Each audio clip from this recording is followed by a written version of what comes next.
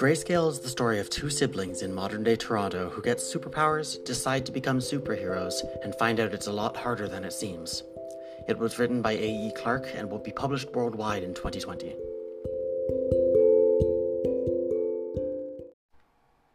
Chapter 1. Holly.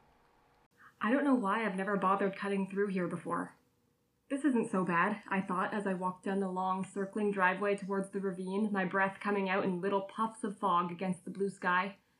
I was technically trespassing on the grounds of the community center, but no one was around to say anything, and my brother seemed to get away with it all the time.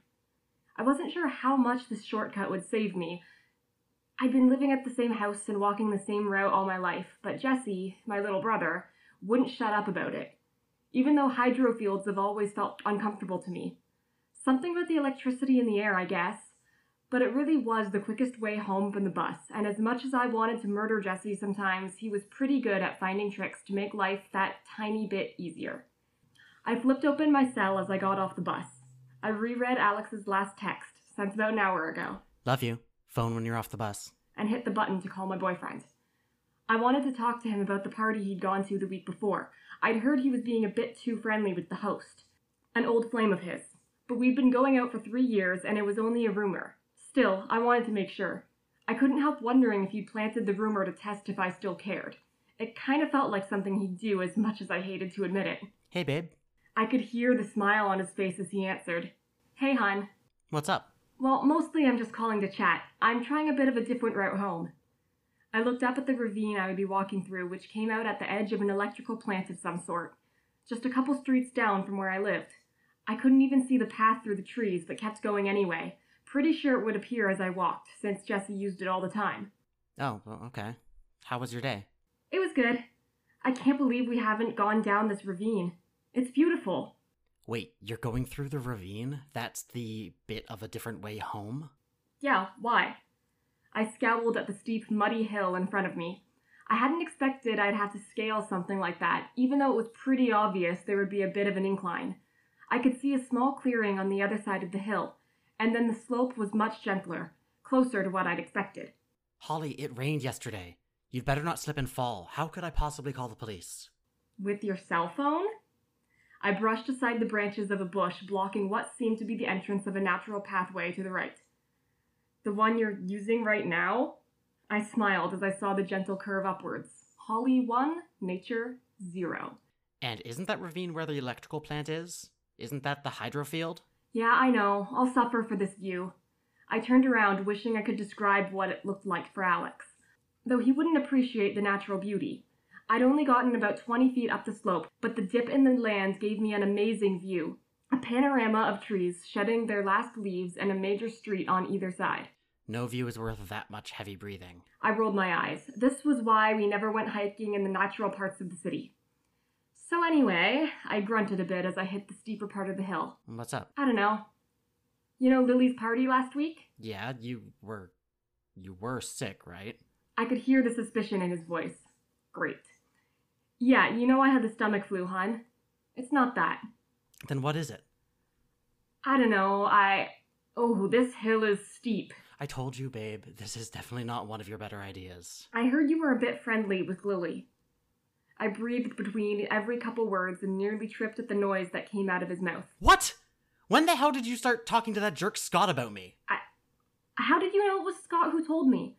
And I thought he was your best friend. That son of a... Alex cut off with a gruff sigh.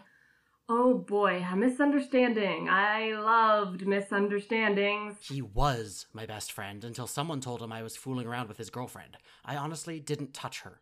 Never wanted to and never will. She looks like a toad who's been hit by a frying pan. Anyway, he refused to look at the situation rationally and instead started a fight. Which is why he was at Lily's party, which you were very openly co-hosting. I raised my eyebrow even though he couldn't see it. Yeah, he's kinda stupid. Sure. It's a wonder we didn't see this earlier. You'd think, wouldn't you? He asked, completely missing my sarcasm. He paused for a second. Are you almost home, babe? You sound like you're breathing easier. Yeah, I'm at, the top. Or nearly at the top. I stopped for a second and bent over, watching my breath puff little bursts of steam into the November air. You are so lame. What? I can hear how hard you're breathing, Holly. I could hear his laughter too, so I laughed along with him, then looked up to see how much farther I had to go before I was back on flat ground and set off, vowing never to take this route home again. Ah, shit. A droplet of water hit me between the eyes. Another hit my forehead. What? Alex asked. And another.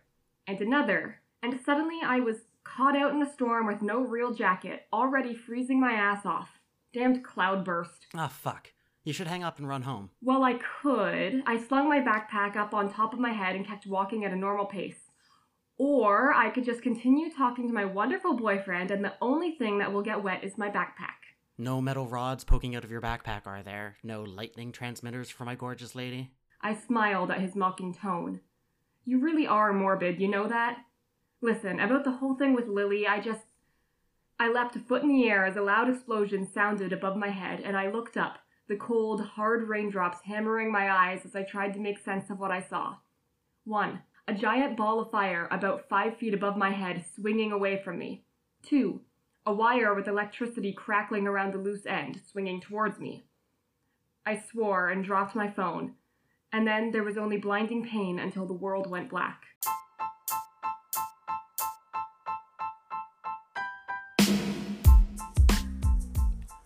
The voice of Holly is Jesse Gurniak, and the voice of Alex is A.E. Clark.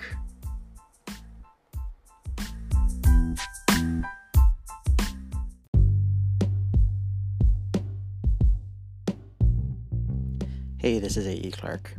I'm going to be doing a contest on my Instagram, AEClark_books, to win a free signed copy of my book, Grayscale. If you're interested, keep an eye out on my Instagram for details coming soon. And yeah, keep an eye out on my Instagram. It's going to involve some fan art, and the winners will get signed copies.